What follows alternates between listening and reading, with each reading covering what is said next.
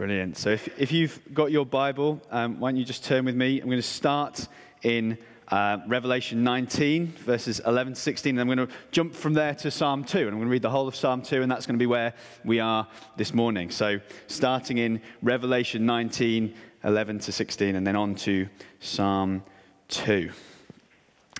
Then I saw heaven opened, and behold, a white horse. The one sitting on it is called Faithful and True.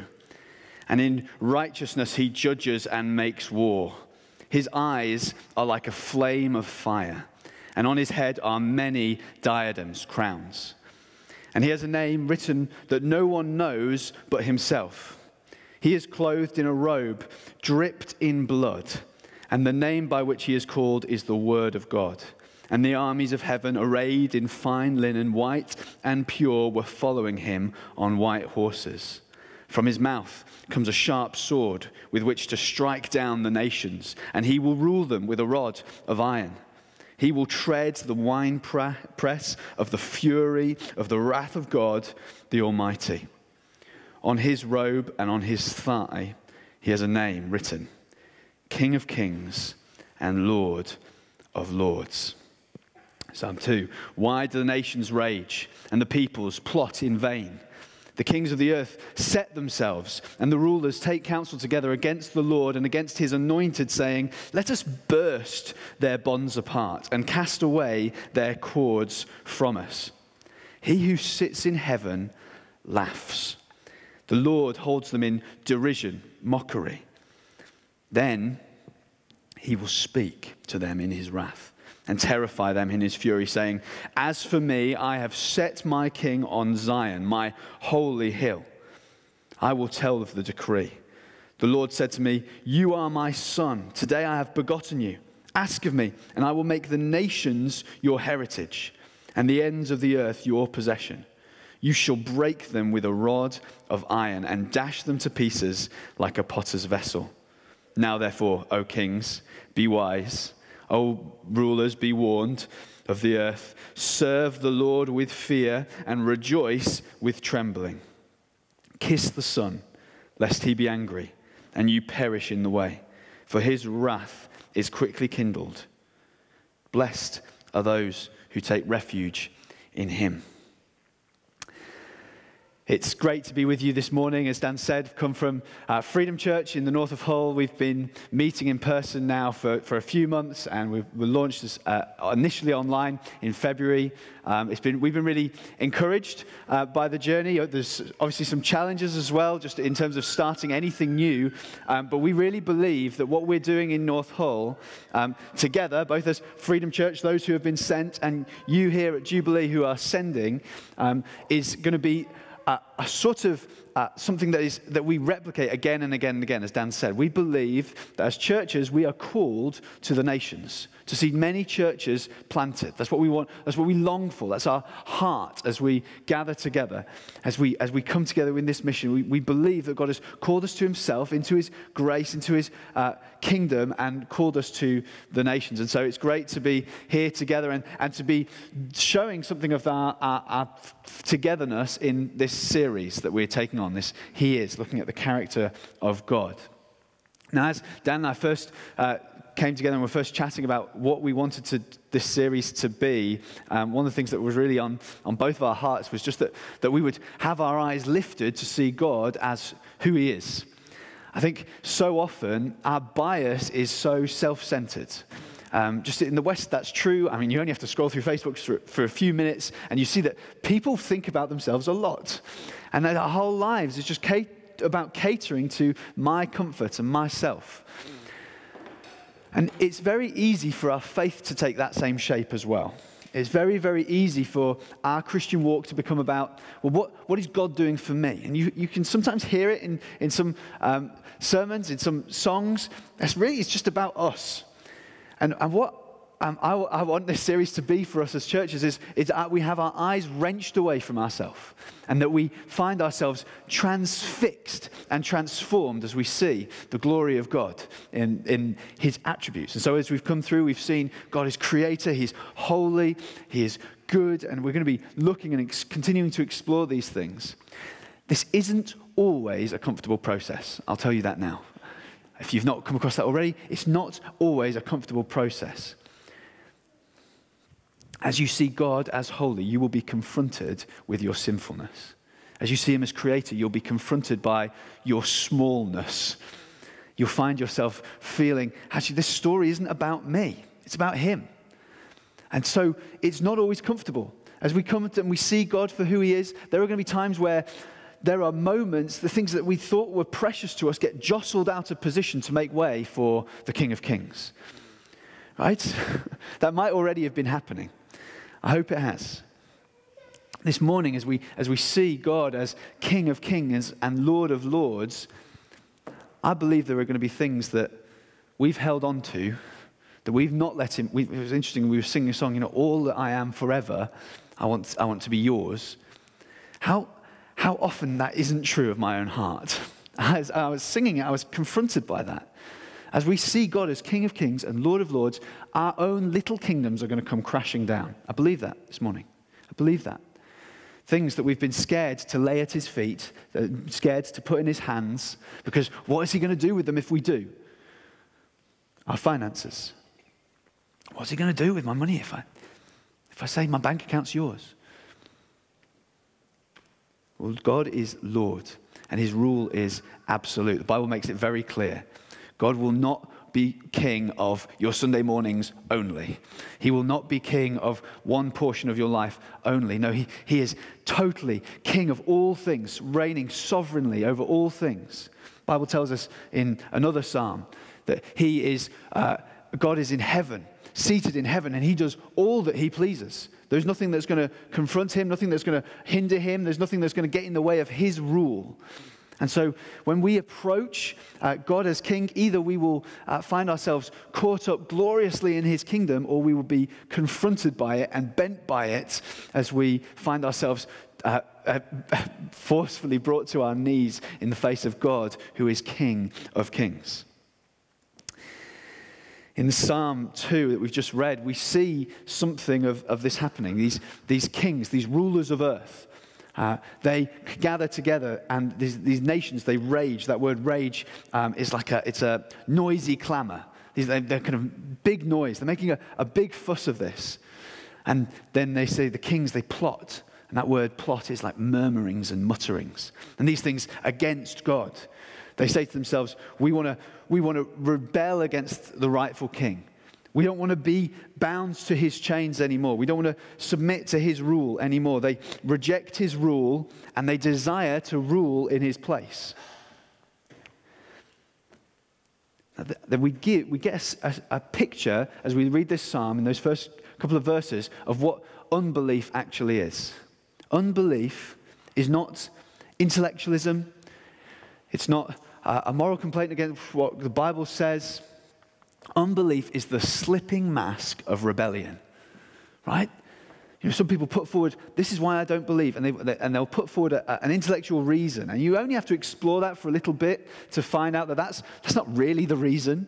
The reason they reject God isn't because they've got questions, although I'm not saying that there aren't good questions that need good answers. The reason behind the rejection of God is, I don't want to submit to him. I don't want him to be the ruler of my life. I want to be the ruler of my own life. And this is what's happening here in this psalm. I've seen it. I've seen that happen so many times. The underlying issue is always the rejection of the rule of God. It's a rebellion. It's a rebellion against the true king. We want something else to be true. We want something else to be true. We think that if we could just do away with God, somehow I could get something better for myself. What's God's response to this? All the kings in their glory, so-called, and their power and their majesty arrayed against him. Together we will conspire against God. What does God do? He laughs. He laughs. It's laughable. Laughable. He says, he who's seated in heaven. He doesn't even stand, right? He's unmoved, totally unshaken, as we sing there, unshaken by the schemes of man. He is entirely unmoved. He remains seated. Who's praying for the persecuted church. God is not worried about what that was going to do for his plans for the earth. No, he rules entirely.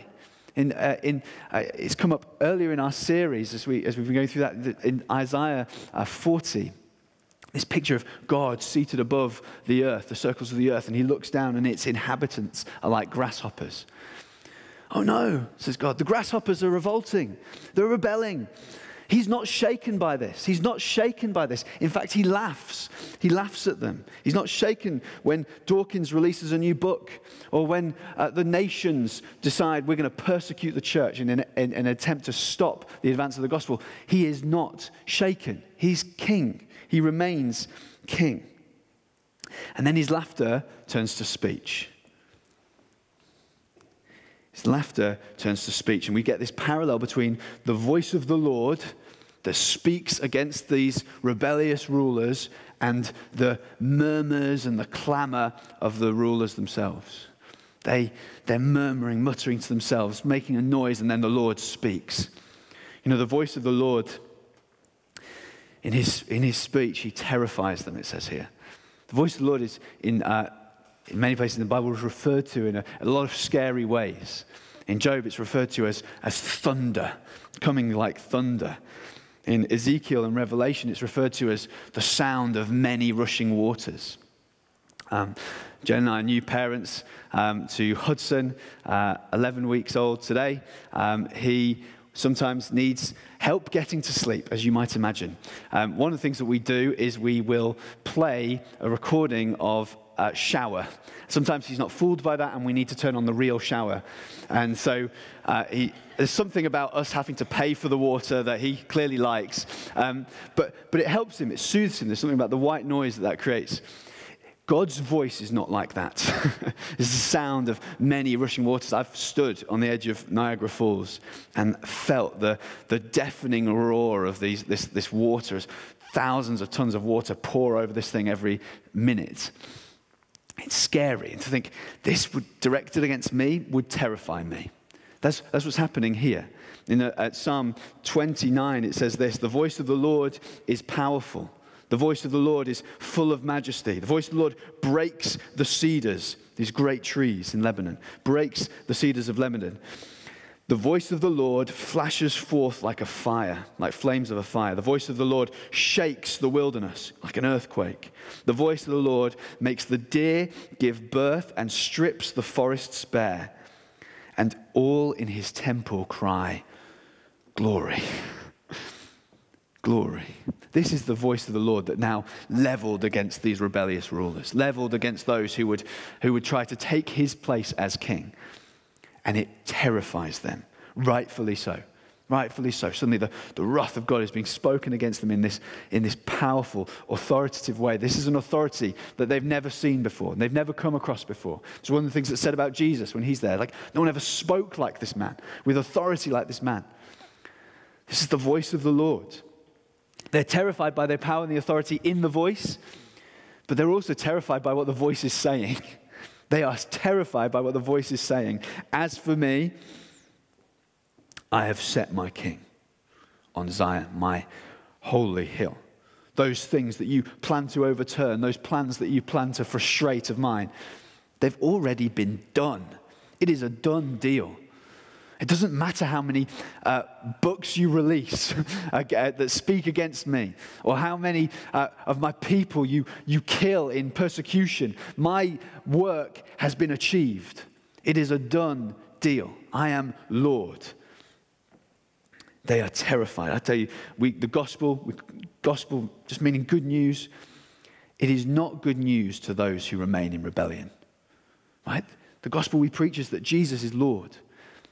Jesus is Lord is good news to those who have received him as Lord. Because unless he's your Lord, he's not your Savior. To the rebels, the coming of the victorious King, those who remain in rebellion, it is not good news. It comes scary. And these guys are terrified by this. The rebellion is very short-lived, and the true King is established. There's that parallel. The kings set themselves, and the Lord says, I I have set. Other kings, they set themselves up. And the Lord says, I have set my ruler. I have set my ruler, and he will reign forever. In the book of Daniel, we see in the Old Testament these stories of these guys taken into exile. The kingdoms of Israel and Judah have been rebellious against God, and God has punished them by sending them into exile. They've been conquered, and these guys, they're taken into exile. And then the book of Daniel is sort of exploring what does it mean to belong to a kingdom that's not of this world. Which is to say that I still belong to the promises of the kingdom that God has given us, but now I also belong in a worldly sense to this foreign kingdom. And I'm exploring that process. In Daniel, there's a story in Daniel 2. King Nebuchadnezzar has a dream, and he wants an interpretation. And he refuses to give the details of the dream away because he wants a true interpretation. He doesn't want people to make one up from the details of the dream. So he says, what you've got to do is you've got to tell me my dream, and you've got to tell me the interpretation of the dream.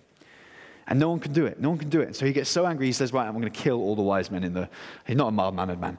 He's going to kill all the wise men in the nation because no one can be found who can give him an interpretation for his dream. Daniel, one of the wise men who would be lined up to be killed, comes before the Lord and says, Lord, give me insight into this. And in the night he receives the same vision, and he gets the interpretation. He goes to the king, and he says, this is what you dreamed. And he tells him, you saw a statue, like an image of man, and it had a head of gold and a chest and arms of silver, a middle of bronze, legs of iron and feet of clay. And he says, and then what happened was a great rock, not cut by any man, came and crushed this statue. And then that rock became a mountain that endured forever. And he says, and this is the interpretation. Each one of those parts of that statue refer to a different kingdom. One's going to take over the other. It's just the natural, you read a bit of history, this is just what happens. One kingdom comes, another kingdom comes. Sometimes we think, Britain's going to last forever. It's not. One kingdom comes, another one comes, another one comes. God says, in the middle of that process, my kingdom will break in, and it will not be like a kingdom like any other. It'll be a kingdom not carved in the image of man or carved by man. It will be a kingdom totally from me, and it will endure forever. Daniel kind of later exploring these things in Daniel 7, he's praying through these things and exploring these mysteries more. He says, and then he has this other vision. He says, behold, with the clouds of heaven there came one like a son of man. And he came to the Ancient of Days and was presented before him. And to him was given dominion and glory and a kingdom, and all peoples, nations, and languages would serve him. His dominion is an everlasting domain which shall not pass away, and his kingdom one that shall not be destroyed. Jesus, as he's going about preaching the kingdom of God from town to town, he refers to these two pictures. He keeps referring to himself, doesn't he, as the Son of Man. Like, come on, join the dots. This is me. I'm the one preaching the kingdom, bringing the kingdom. I'm the one who's going to come, and I'm going to be presented to the Ancient of Days. That's Daniel's way of talking about God the Father. I'm going to come to him. I'm going to be presented to him in my sacrifice on the cross, and I'm going to come to him blameless, spotless, and I'm going to be given all authority. That's what he says after his resurrection to the disciples. All authority has been given to me in heaven and on earth. Therefore go. That's what's happening. Jesus, he also refers to himself as, I am the rock. He says, I'm the rock. Anybody who doesn't build their life on me will be crushed by me, along with all the kingdoms of the earth. Either I will be your king and your savior and your firm foundation, or you will find yourself crushed under the weight of me. He is the Son of Man who comes and takes this authority, takes this kingdom, and he is the rock. He comes in this psalm with an iron rod. Again, that comes out in the passage in Revelation that we read. That picture of the wrath and the power of the rule of God. We see in elsewhere in the prophets, it talks about that God's anger burning against his rebellious people, and he's going to come with a firm-handed rule that means that not one sherd of pottery would be found. Nothing big enough to scoop up a little bit of ash from the fire or a bit of water from the cistern. it will all be dust before him. This is the power and the retribution of God that burns against the rebels. But a way is offered to the rebels to enter into the kingdom of God. A way is offered to be saved from the wrath of God, the rightful wrath of the right God, the right king who comes in judgment. He says, be wise, O rulers, be warned. He says, submit to the true king. Submit to the true king. In fear, lay down your arms. That's the gospel. The gospel comes and says, submit to your true king. Lay down your arms of rebellion and you will enter blessing. That's how the psalm ends. It seems a strange way for it to end when it's all about the wrath of God coming. Blessed are those who take refuge in him. Where are you going to hide from the wrath of God? Where are you going to hide? You've been found that you've been a rebel, living against the King of Kings, who comes now in wrath to take what was rightfully his kingdom. Where are you going to hide? Psalmist says, take refuge in him. Now, I'm sure the psalmist doesn't have a full picture of what that means as he's writing it. But as we look through the New Testament, we see that actually we hide our life in Christ. And those who take faith in him, who belong to him, who give themselves to him, hide themselves in him and take refuge in him. Where am I going to hide from the wrath of God? This rider in white who comes with a sword to conquer the nations and a rod to rule them. Where am I going to hide? In him. In him. I'm going to hide, drenched in his blood. And that's going to be how I survive. Wonderful. And not only survive, but enter blessing. To enter blessing. To submit to the rightful ruler is not just to escape judgment, but to enter blessing. So that the Lord says on that last day, he will say to us who have given ourselves to him, come, enter the joy of your master. Not as defeated enemies, not as conquered citizens, but as co-heirs with him, blessed by his rule. The reason it's unwise to rebel against God is because what are you going to earn for yourself that's better than that? Taste and see, we're told. Taste and see. It's interesting, though, that there is a fear that remains. Do you see this? Verse 11 verse 11. Serve the Lord with fear, rejoice with trembling. It's interesting, right? The song "Amazing Grace" has a verse in it that goes, "'Twas grace that taught my heart to fear, and grace my fears relieved. How precious did that grace appear the hour I first believed." Now, it's true, grace brings us to God in fear and then relieves that fear. But it's also true that not all the fear that grace teaches us is relieved by grace, right? There is some fear that remains rightfully and that grace continues to instruct us in. There is a kind of fear that God in his grace continues to instruct us in.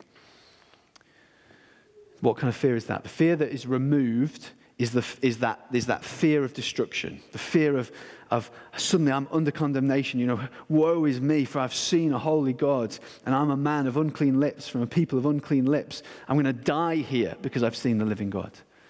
No, grace relieves that fear, and it comes with security to say, no longer do I condemn you. And the fear that remains, though, is the fear that comes from rightfully seeing God as who he is, the ruling king, the King of Kings, Lord of Lords, who reigns. If you meet with one whose voice is like thunder and the sounds of rushing waters that strips forests bare and brings earthquakes, and you're not scared, it's because you've not seen him for who he is. Grace continues to open our eyes to the power and the majesty of God. And it's wonderful. And there's this weird thing of rejoice with trembling. How does joy and fear get held together? Well, one, if fear is the thing that brings us to God in the first place, then that's a reason to rejoice, right? Fear is one of the means by which God shows us who he is and brings us into salvation, then that is a good thing. But secondly, the fear of the Lord that continues to work in us to bring transformation and that we reject sin and continue to live in his kingdom again, that comes with a joy. It comes out in Philippians, doesn't it? Work out your salvation with fear and trembling. As you see the glory of God, there is something of I'm living in and enjoying the things that God has for me in fear because of who he is. Amazingly, Daniel, as he comes to King Nebuchadnezzar, he says, one of the phrases he says just before he brings the interpretation is this. He says, there is a God in heaven who reveals mysteries. There is a God in heaven who reveals mysteries. One of the great mysteries that revealed in the New Testament is this, in Ephesians chapter 3. I'll just read it to you. I think it will come up on the screen. Ephesians chapter 3. And I'll read 1 to 13. For this reason, I, Paul, a prisoner of Christ, on your behalf, you Gentiles, assuming that you've heard of the stewardship of God's grace that was given to me for you, how the mystery was made known to me by revelation, as I've written briefly. When you read this, you can perceive my insight into the mystery of Christ, which was not made known to the sons of men in other generations, as it has now been revealed to his holy apostles and prophets by the Spirit. This mystery is what? That the Gentiles, the nations, are fellow heirs and members of the same body and partakers of the promise of Jesus Christ through the gospel. Of this gospel I was made a minister according to the gift of God's grace which was given to me by the working of his power. To me, though I'm the very least of all the saints, this grace was given to preach to the nations the unsearchable riches of Christ and to bring to light for everyone what is the plan of the mystery of God hidden for ages in God who created all things, so that through the church, the manifold, not hidden anymore, but displayed, manifold wisdom of God might now be made known to the rulers and authorities. Sounds familiar? In heavenly places. This was according to the eternal purpose that he has realized, actualized, finalized in Christ Jesus our Lord, in whom we have boldness and access with confidence through our faith in him. So don't lose heart over what's happening to me. Don't lose heart. I love that. Don't lose heart over what's happening to me as I'm in prison, because this is what God is working out. This is the mystery that has been revealed, that Nebuchadnezzar saw a glimpse of, that Daniel saw a glimpse of. This mystery is that not only do you come in as blessed citizens, but you are now co-heirs. Jesus says in Revelation 2, to the one who conquers, who endures to the end in the faith, I will give you. To him, I will give authority over the nations, and he will rule them with a rod of iron, when earthen pots are broken to pieces. Again, sounds familiar. Even as I myself have received authority from my Father. We are called now to walk in the same promises that Jesus has received. Ask me for the nations, and I will give them to you, says the Lord. Jesus says, this is true of you. And we long for the day where God will complete his work and we will see his kingdom fully on earth. But we walk now, even as we're talking about church planting, we walk now in these promises, calling the nations to repent, calling the nations to enter into this kingdom and submit to their true king. As we take the gospel to the ends of the earth, as we see many churches planted from us, that's what we're doing. Ask me for the nations. The Lord said to me, ask me for North Hull and I'll give it to you. That's what we've done. Lord, give us North Hull. Lord, give us Beverley. Give us Cottingham. Give us all of Yorkshire and the nations. Lord, I pray, give it to us. And we walk in that command and in that promise. We're going to finish there, but I wonder if you just stand with me. We're going to pray.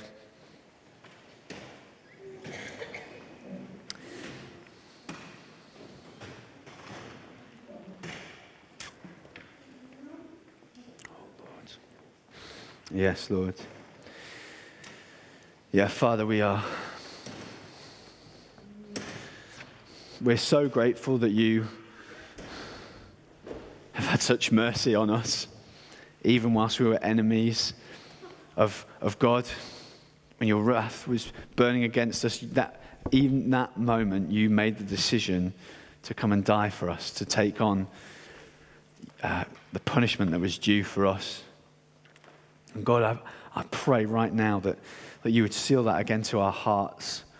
That if there is anybody here listening to this who hadn't yet received that, who hadn't yet laid down their rebellious weapons and submitted themselves to the true King, Lord, that truth would come and meet them where they are right now.